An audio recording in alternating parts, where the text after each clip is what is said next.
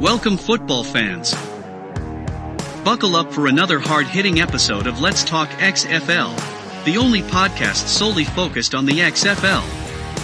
From a sunny Southwest Florida studio, here's your host, Michael Lathrop. Hello, football fans.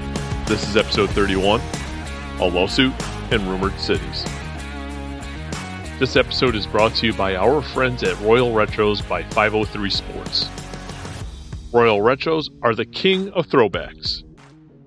Royal Retros by 503 Sports provides a line of merchandise from legendary defunct leagues such as the XFL 1.0. If you have always wanted to get yourself a quality Las Vegas Outlaws He Hate Me or Los Angeles Extreme Tommy Maddox jersey, perhaps even an OG XFL's team's t-shirt, we have you covered. Simply click on the link provided in the show's description and notes and enter the code Let's Talk XFL at checkout to receive 10% off your purchase. Before I cover any new XFL developments, I would like to take a moment to address something within the XFL community and fan base. Although there has always been a sense of eagerness among us XFL crazies, lately there has been a growing darkness among our ranks. Last week we did not get the desired cities announcement. For anyone who feels they need clarification as to what happened, I share the following information. The source of the supposed announcement, Randy Carricker of 101 ESPN in St. Louis, responded to a Twitter post which implied that Carricker might have meant something different. In Carricker's response, he posted, "No, I just received incorrect information. I was told June 1st. Clearly not the case."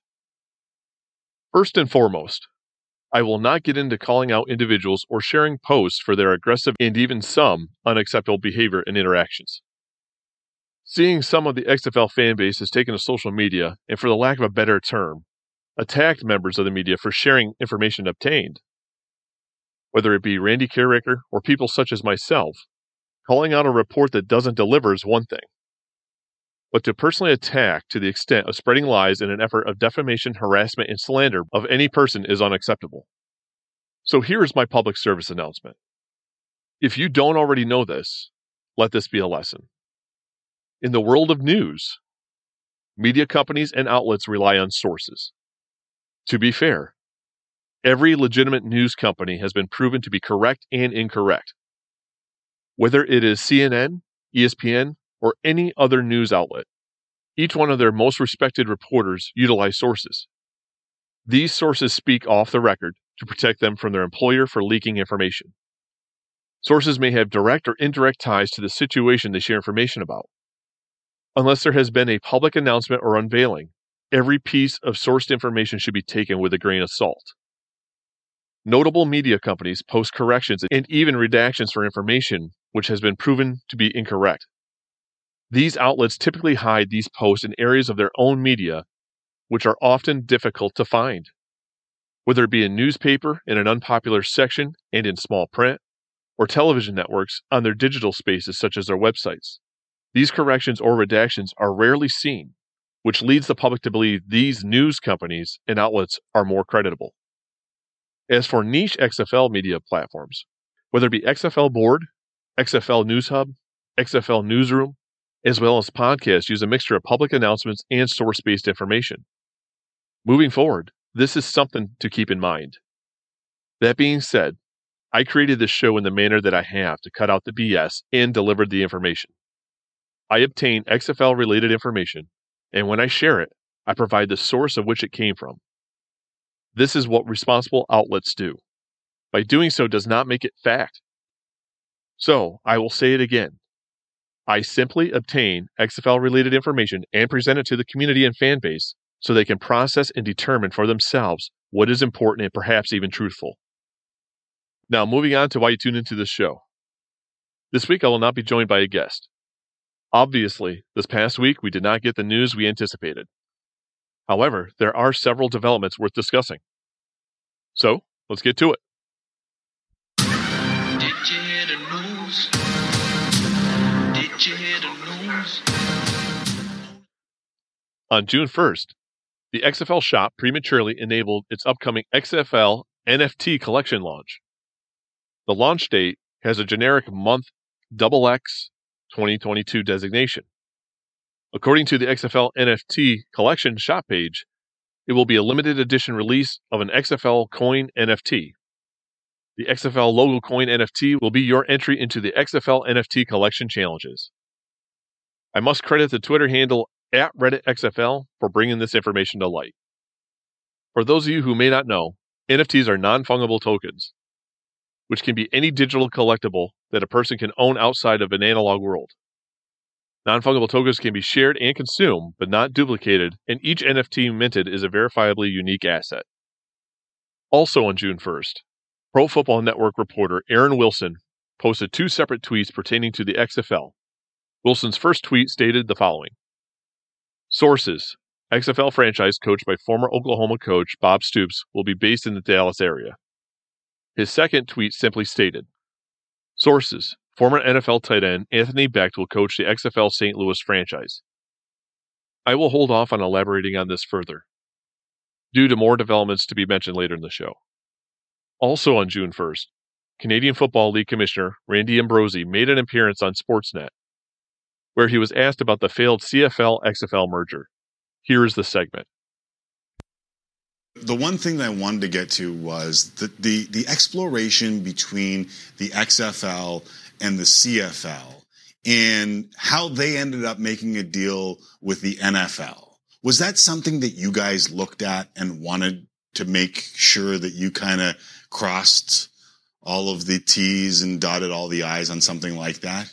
Well, the conversation with the XFL was interesting, to be sure. And in the end, it was always about figuring out, was there an opportunity for both sides? The 1 + 1 = 3. Right. And it didn't come to fruition.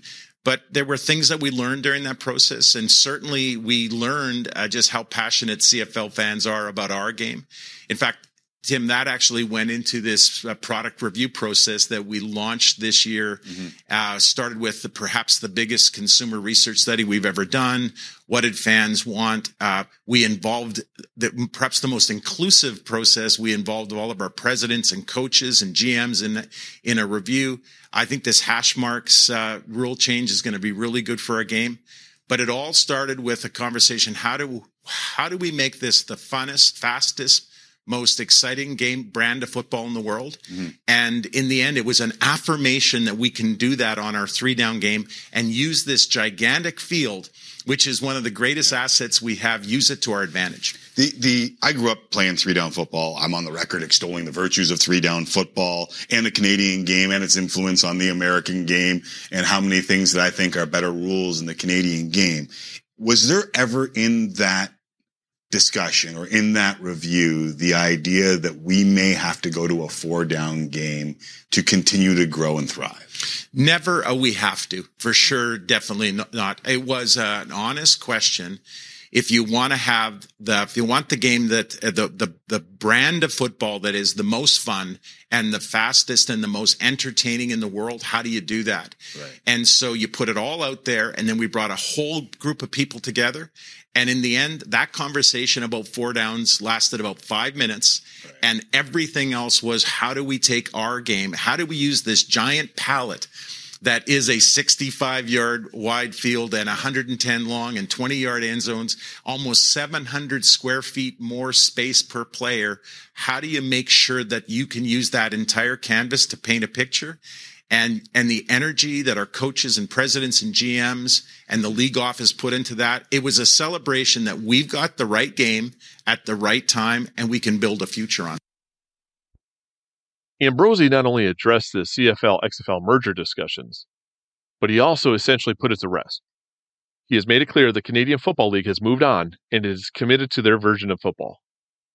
So, for anyone who thinks there is potential of the two leagues revisiting talks in the future, this segment should be enough evidence for you to move past any sort of pie-in-the-sky ideas of a merger. Then, on June 2nd, TMZ Sports reported Together Company filed a lawsuit against the XFL over the league's rebranded X logo with the use of the word together. Included in the lawsuit's documents is a side-by-side of the logos and states they have made repeated attempts to contact the league and its legal team regarding the issue and states the XFL has failed to acknowledge that it has tread on Together's rights. Now, the company is requesting the court to step in and force the XFL to stop using the X logo as well as damages. If you recall, back on April 6th, Megan Rapinoe first addressed the issue by tweeting the following. Only thing at The Rock and at XFL 2023 are going to be cooking up is a response to a cease and desist and an entire new brand ID.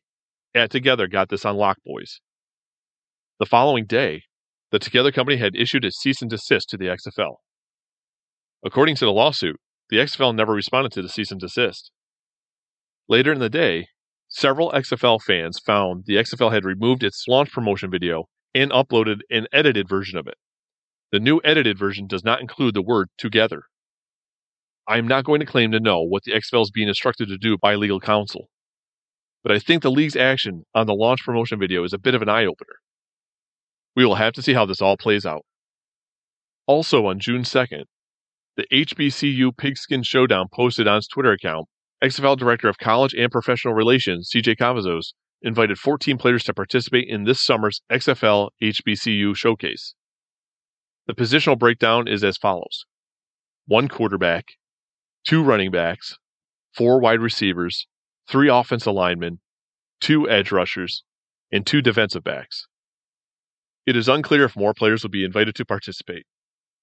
Then, on June 3rd, XFL co-owner Dwayne "The Rock" Johnson made a post on Twitter with the following message. Dallas, Texas, here we come. Our world-famous Terramana Manna Mobile will be at Dallas Farmers Market tomorrow from 1 a.m. to 1 p.m. Come and enjoy our award-winning tequila, French toast, and tacos. As always, it's all free. Enjoy, Dallas. I'll see ya next month for the XFL. I am solely focused on the last sentence. I'll see ya next month for the XFL.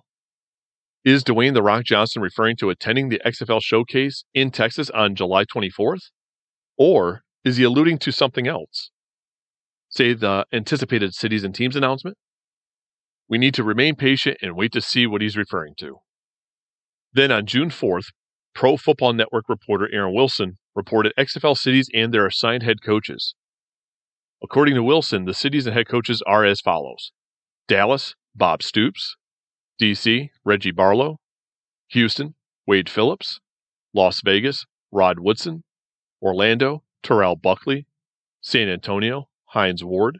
Seattle, Jim Haslett. St. Louis, Anthony Beck. Now, to be completely fair, former Let's Talk XFL guest and XFL insider Mike Mitchell reported these exact cities and their likely head coaches back on April 14th. I share this bit of information not as an effort to cast shade onto Aaron Wilson, but to acknowledge and credit Mike Mitchell. Doing so also helps us to get a clearer picture of what the XFL landscape will likely look like for 2023. To be clear, these reports does not mean these cities and head coaching assignments are official, which is anticipated to be announced sometime this summer. Also on June 4th, Jose Jefferson made a post on his Twitter account regarding the following news. I am happy to announce I will start work with the XFL on Monday as a director of team operations. It was sad to leave my position at Vitterboro as the staff and athletes are amazing, but this was too good to pass on. This will be a great compliment to CGS, hashtag CGS All-Star, hashtag XFL. Jefferson's announcement is a bit surprising. Typically, the XFL make an official announcement for key hires. By looking at the replies to his post, there are some legitimate individuals within the football coaching ecosystem congratulating him on his new endeavor. Although we have not seen a formal announcement, Jefferson's post and the replies create a genuine and legitimate vibe. So, I believe it to be true. Hopefully in the coming days we'll see something released from the XFL to confirm it. Then, on June 5th, Honolulu Star Advisor writer Stephen Tanze reported former Houston Roughnecks head coach June Jones has been hired to become the offensive coordinator of the XFL's Seattle franchise. If you recall, back on April 25th, Coach Jones briefly updated his Twitter account's profile, which included the following. Offensive coordinator, XFL, for Jim Haslett in Seattle. Although there has not been an official announcement, this report matches what Coach Jones has already released publicly. Even if it was only for a short time, this supports the league almost a month and a half later. A formal announcement is likely around the corner. Before we go, let's try to be better and appreciative of XFL media members. Each of them work hard to develop relationships within the XFL ecosystem. They leverage those relationships to provide you with the XFL news you crave. So be patient And remember to take source information with a grain of salt.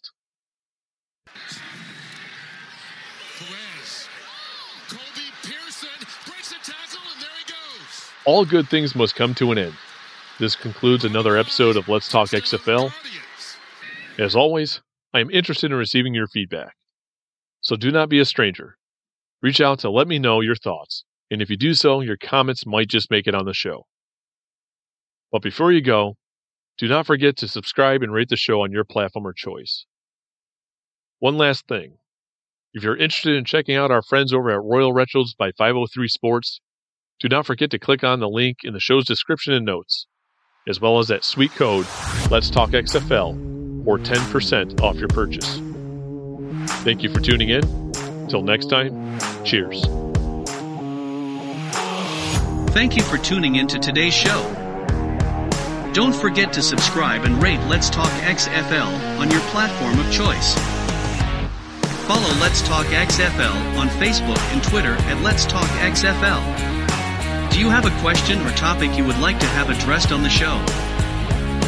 Message the show via social media or send an email to letstalkxfl@gmail.com.